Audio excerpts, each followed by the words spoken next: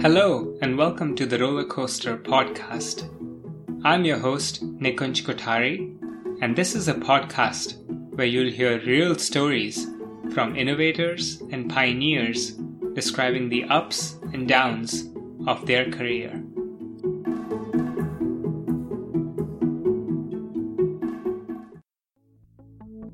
For today's episode, I'm really excited to talk to Wes Donohoe. Wes works at One Medical. He recently transitioned to working on special projects after serving as their Vice President of Product for 4 years.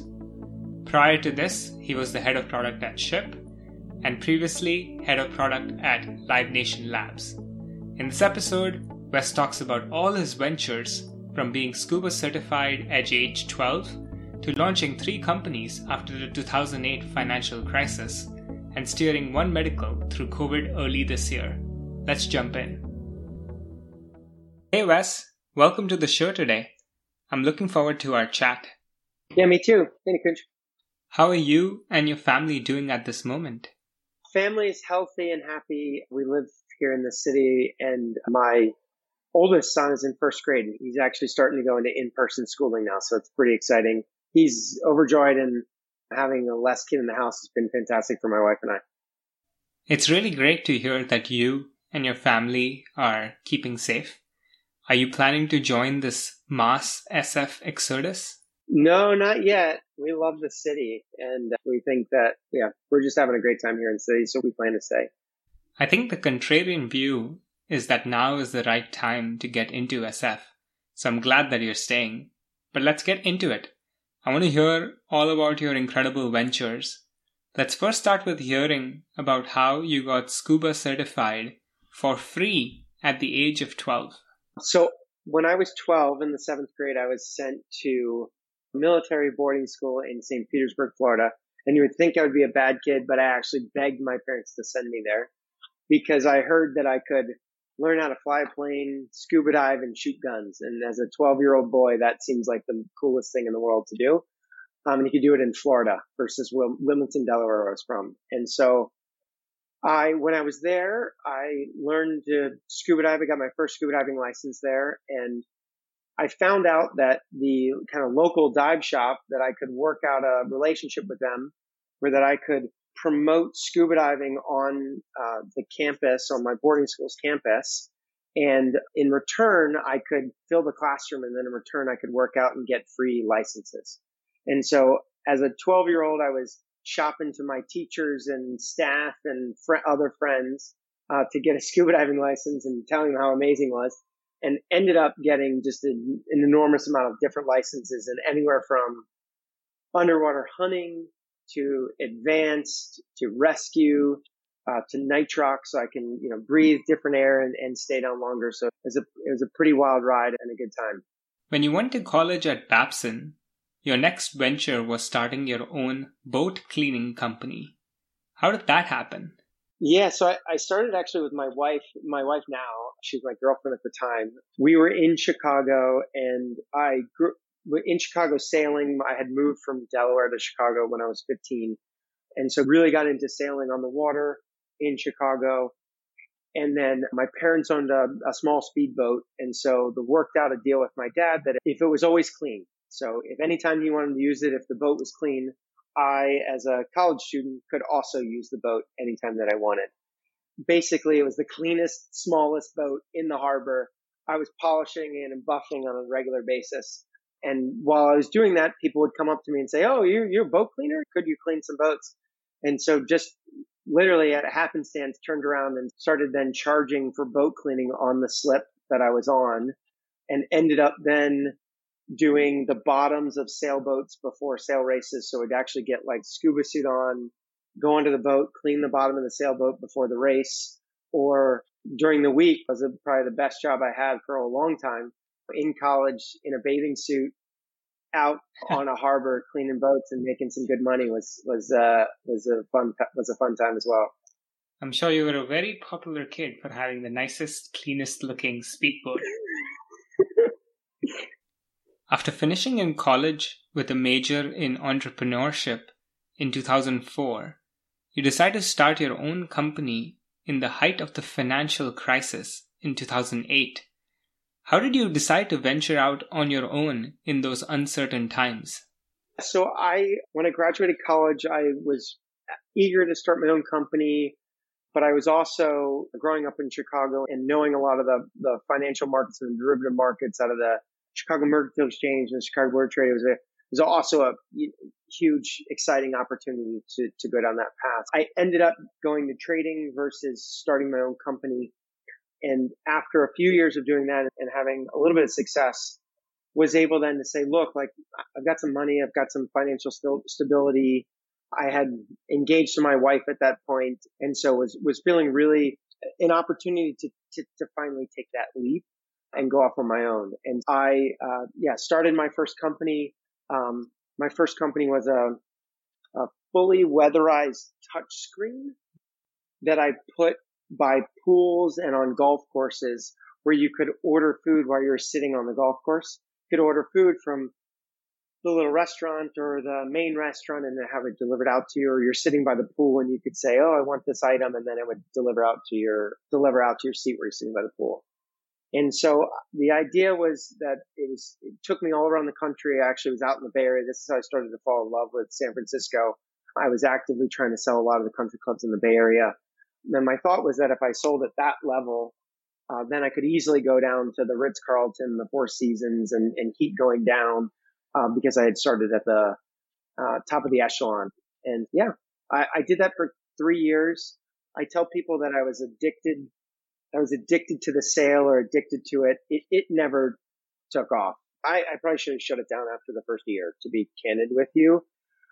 On the phone, I would call people and a club would say, oh, call me back next month or call me in 3 months. That's when we're doing our either annual planning or our next member board meeting. And, oh, could you come out to the club and present? And so those just little like highs along the way just kept me going and saying, oh, I got to stay around for 3 more months. Or I'd get a sale and I'd install it into that one club. And then I would say, oh, now I'm going to easily sell all of the other clubs around me. And so I would park myself. I was in the Bay Area for a few months, actually, just shopping my product around the different clubs. And they would say to me, oh, come back out in a few weeks. And that would just fill me up for that few weeks to then try to get to the next club. But it never really got off the ground. And I kept internalizing and telling myself constantly, just that 1 month later, you just stick it out 1 more month. And another story on this topic is the family and friends are like, remember that startup company that was going to close and then they got that big deal the day before they were going to close, and the rest is history. And now it's a Fortune 500 company. It was like everyone was encouraging me to keep at it and keep persistent. So I had a great community of people helping me and supporting me, and that kept me going as well. So yeah. You talked to us a little bit about it, but tell us more how you were surviving and keeping yourself motivated. It was dark in times and had a lot of ups and downs along the way. The reality is that I have a fantastic support with my family and my friends. I had friends that were doing really well or at different stages and buying homes or moving to the suburbs or getting those significant promotions around me. But I have this kind of glasses half full mentality that this next thing will work and this next thing will work. And so I was always excited about that opportunity, and I had a good foundation that, I could do it. I was laser stim on spending money, living in Chicago. And then when I moved out to San Francisco, I lived on my friend's couch for several months and really just keeping my costs low. I was not the, typical late 20s person running around and spending money because I just didn't have it. And my excitement was, and my joy was trying to, sell my next thing or sell my next venture or get my company off the ground. Or that's what was my excitement, was my hobby, was my, stimulant of choice versus a lot of other things that definitely all of my friends around me were doing. So you wrap up these ventures and then you decide to work with some of your past co-workers at Live Nation Labs in 2012. You make up your own title as Director of Analytics. Tell us how you transitioned from that role to be the head of product there. Dan Rummel, who you know is someone that I've done multiple ventures with and is an engineering leader here at One Medical, where I am now. We had started a company and we had disbanded the company after the 2012 election.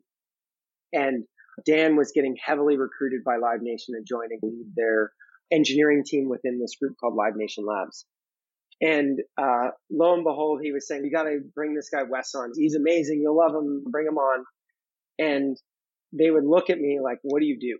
What do you mean? You're not a designer. You're not an engineer. I have no idea what product management is at that point. And so I never really fit. And thankfully, Dan convinced them that I was the right person to hire. Because honestly, I didn't interview with anyone. I had a few conversations with some of the heads and they said, okay, you've got Dan that's vouched for you. And so they put me in and they're like, I guess Wes is going to figure out what he does. And it's honestly what happens. And so the HR person at this Fortune 500 company now emails me and says, what's your title? And I said, I put Director of Analytics because I was like, my job is going to be analytics. And I don't know, director sounds like a great title. That would be a fun title to have. And lo and behold, a few months later, I do find out that as I'm doing well and having some success there, the head of the group, this guy named Eric Garland, sits down with me and says, I can't believe you told him that your title is Director of Analytics. And I was like, what do you mean? No one told me what my title was. And that's how I got into it. But then I was in that role, in the analytics role, and where I've always, the mentality that I've had and still have to this day is, how do I find value? How do I add value to what I'm doing? How do I add value to the company? And so I had access and was doing all of the analytic work at Live Nation, from the conversion funnel on our iOS, Android, and web apps to all the different properties that the Live Nation brand did. And so I started then saying, oh, I'm seeing opportunity in increasing the conversion funnel and increasing the booking flow to sell more tickets to, the next greatest Beyonce show or Jay-Z show or something to that effect. And so I one day plugged in some JavaScript of Optimizely, signed up for a free trial, and just started running experiments myself with jQuery, my janky ability on coding, and basically just started manipulating the conversion funnel in booking tickets, and actually had a lot of success doing it. And so that then took me into, oh, well, okay, what is he doing? How is he doing this? Wow, this is actually pretty impressive on how effective some changes are. And so then I became a product manager for the first time, leading all of the web app at first. And then within a few months after that, actually overseeing all of product development, design, and a little bit of user research for all of the Live Nation digital products. So there's a quick transition from analytics to SVP of product, doing some, kind of leading a fairly large team impacting all of our digital products. How was that transition from working on your own small company to managing cross-functional teams like engineering, product, and design? Yeah, the nice thing that I had and the attitude that I think I took was that I knew what I didn't know, and I learned a tremendous amount from the designers and learned a tremendous amount from the other product managers. And so I would then just turn back and say, okay, what can I do to make them better? What can I do to alleviate barriers for them? How do I solve problems that's going to accelerate and set them up for success? And then I'll learn from them, actually, how do you do this job? Like, candidly, like, I was pretty apparent about it. At one point in time, I was the peers with some of those people, and then I became their boss or their boss's boss.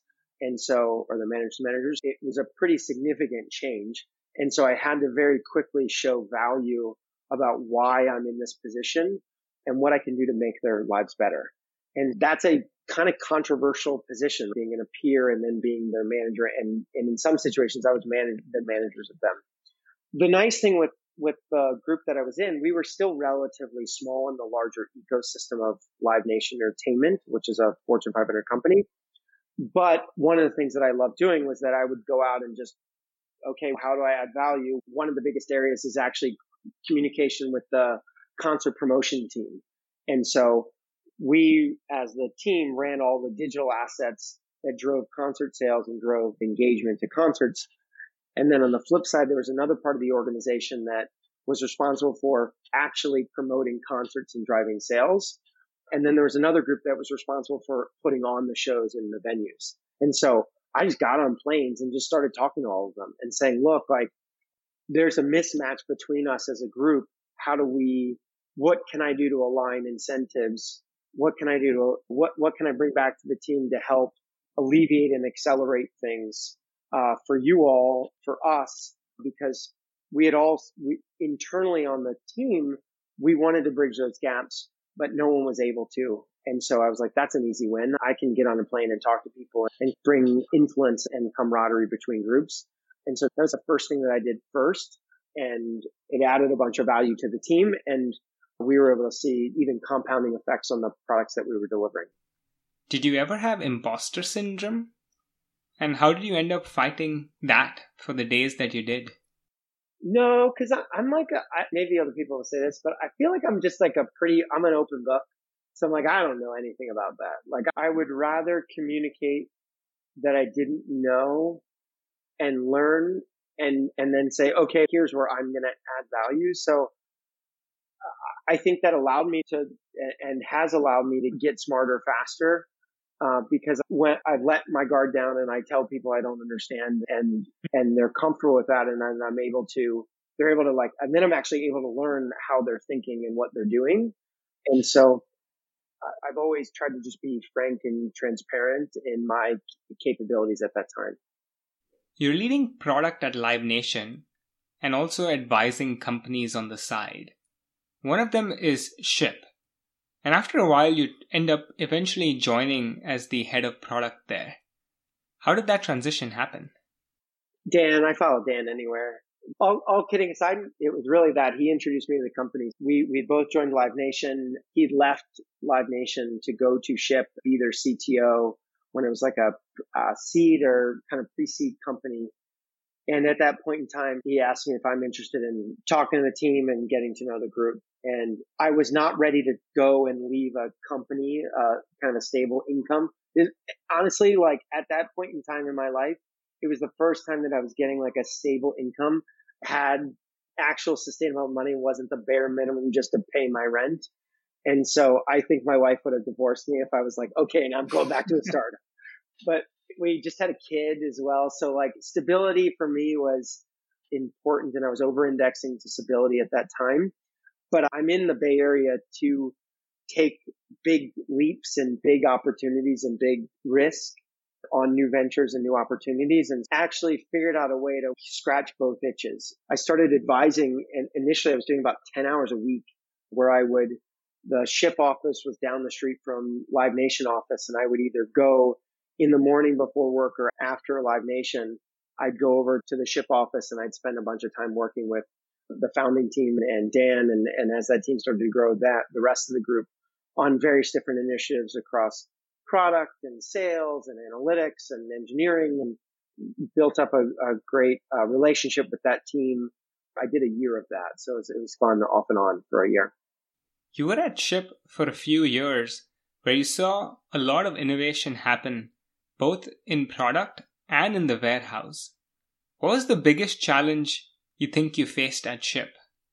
I got a taste of this at Live Nation, which was the starting to do things that were just not all digital. So a lot of stuff at Live Nation was after you bought your show, how do you get to the show? What do you do when you're in the show? And then when I went to Ship, it just threw that thing on steroids. And so it was a really exciting time to be able to thinking about it's a technology enabled or technology powered are the different words that get thrown out a lot now, where we were an operations business picking up packages and shipping packages, but we were accelerating everything through technology and creating a kind of differentiated and fantastic experience with tech. Probably yesterday, and this guy was like, I can't believe you're at Ship. I loved Ship. It was amazing product. I get it to this day. And it's a testament to the team that did everything there. But I think the biggest lesson that I learned or the thing that I learned or the challenge I learned is that we had a product where every single day we had a core group of people would tell us that they are absolutely in love with Ship. Yet our economics were set up for volume, and the way that we were built was set up for volume, not like high volume, high turnover business. And so we priced it that way. We thought about it that way. Yet our users that loved it used it 1 or 2 times a year. And so we just didn't have that. We really didn't see it for a long time, honestly. Like, we were blinded, and I was blinded with, wow, people love this thing. Okay, let's just go find other people like this that love it, or let's try to build certain initiatives to introduce it to different people because they're going to love it too.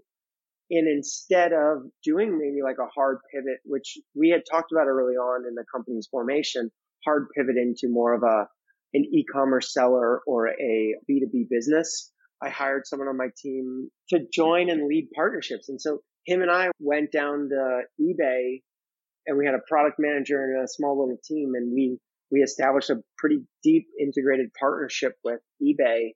And we were excited about it, but we didn't over-index, and we didn't over-index on that investment. We were doing it off the side of our desks because we basically had everyone every day. We had a slew of people just telling us about how much they love the product. Yeah, I remember those days where we were trying to pivot, but we were seeing some success, but not enough. You ended up leaving Ship after a while. How did you decide what to do next? Yeah, so I took a little bit of time off. That was a kind of bitter end as that thing went up and then came down. And so I leaned on 2 things that I started to really love. I started to really do some self-reflection and realize that I love the idea of physical and digital. How do you leverage technology, or bits and atoms? How do you move different things around? And so how do you leverage technology and the physical service design element and combine the two to make truly transformational products and experiences? And so that was, for me, was a cornerstone. The second one was I wanted to get into healthcare. My dad was an EMT, and my parents started an ambulance company before I was born. And so I did also some self-reflection on what industry do I want to work in and what do I want to work on? And I kept coming back to that. I had worked in the shipping business, the entertainment business, the country club business, the food and beverage business. I was all over the place. And I said, okay, I want to find something that is physical and digital, and I want to find something that's in healthcare. And I looked, and One Medical, lucky enough, was fit both of those criteria, and they were willing to hire me, and I was off to the races from there. How big was the One Medical team when you joined? Started there. The product team at that time was about 6 people, maybe a little bit less, and went through the craziest ride upswing that I've ever been a part of. Team almost 10x as a product team, all of product development and technology 10x as well along the way. We were moving from 5-year-old soccer to more of a professional sports team where we were going after different things and more of a balanced approach. And we did that through really leveraging technology to drive significant impact in the organization and give the organization scale. And so when we started, we didn't have that really model figured out. Technology wasn't used and seen as a way to accelerate the business or to deliver a positive ROI in some situations that could accelerate the business forward. And we weren't very good at hitting deliverables on time. There wasn't a lot of confidence in the organization that if we said something, we were going to do it in a reasonable amount of time. And we got those 2 nuggets working and got that flywheel going. And so just kept putting more money into technology and kind of saw that payout over those, 4.5 years that have been there. But it's been a crazy ride. During that time period, had multiple executives and multiple friends kind of churn over in the organization. We've had a new CEO at the time and someone that I truly respect, both Tom and Amir that are there. But going through that as the company is growing and replacing different key executives had significant impact on the individuals in the organization. And then from the outside, it's looked like, oh man, this thing has just gone up and to the right the whole time. But throughout that experience, there was definitely some massive highs and lows as we were going through it. What innovations has One Medical brought that you see are being copied everywhere? It's no secret that digital health, or just digital health specifically as a category, has just exploded in investment. So healthcare is close to 20% of GDP. You throw a dart anywhere and you're going to hit $1 billion industry. And any sliver of the healthcare ecosystem is bigger than a significant portion of what other industries will people will, the total TAM is that people are looking at. And so I think, it's always been a competitive space. It's always been companies coming in and trying to replicate the One Medical model, either in healthcare or either in the dental industry, the pet industry, or other things within the space. You've also seen parts of One Medical that have spun out and people have gone after and tried to unbundle a little bit of the services that we do. There's a lot of incumbents that are in the space because it's a massive part of the overall economy. And I think it's just heating up, which I think is great, which I think is actually a fantastic opportunity. COVID happens early this year. How does One Medical respond to it? So we went public on January 31st of this year. We were in New York City. We got listed on the NASDAQ. We rang the NASDAQ bell. There's a bunch of us that were there. And then I flew back with a handful of people back to San Francisco, basically left a little after 11 o'clock, hopped on a plane, flew back to make it back for a party with our team and our families, and so that we could celebrate here in San Francisco with our group. And we took the BART back from the airport. And while we were on the BART, looking on Slack and looking on phones and seeing how things are going, and realized that in LA, we had a, potential outbreak of COVID in our clinic, in one of our clinics. And our providers were top of mind. How do we keep them protected and safe? How do we keep our administrators and our admin staff at the front desk safe? And also, how do we keep our members safe, and how do we help navigate them through this challenge? And the next day, on Saturday, there was a task force set up and they were running, and it started to run 7 days a week. And from a high to a low, we basically are a high to, oh my God, what's going to happen, and what's going to happen as this thing is starting to hit our shores. And so honestly, what we did from a technology perspective is fairly little. We, as a operational and clinical organization and a human people team perspective, put a majority of our effort there. We didn't know what was going to happen next. And so we were reacting day by day, changing standard work, changing messaging, changing clinical protocols as we went. The nice thing on the technology side, because we built everything in-house, we just started customizing it through configurations. As a great example, we have a survey tool that we were using to survey our patients. We just turned it the next day into COVID questionnaire. And we're one of the first organizations to have the COVID symptom screeners. We had testing launched very quickly. To our first earnings call, we announced that we did close to 2% of the nationwide testing. And we're a fairly small footprint as an organization, but we were able to flip on and start doing COVID testing because we had the supply chain, we had the infrastructure. We took our offices and we just converted them into COVID testing. People weren't coming in for primary care visits, so we flipped them into COVID testing and then started doing drive-through centers. On the tech side, it was fun because we were like, okay, how do we configure? How do we change and do all remote Zoom-like video visits versus asynchronous or versus in person? How do we take capabilities that we have today and slightly augment them to be delivered in a 100% virtual visit, virtual world in many situations? And then we're building up on the tech side. Okay, here are the things that we're going to start. Here are the things that we now need to start investing in or doubling down on to sustain going forward. But we set up what we have kind of reaction teams inside of the group where we just disband and recharter teams on the spot. We have a process to do that. And so it was a kind of the highest high to the, oh my God, I have no idea what's going to happen next within less than 24 hours. What changes do you expect to stay permanent even after COVID is over?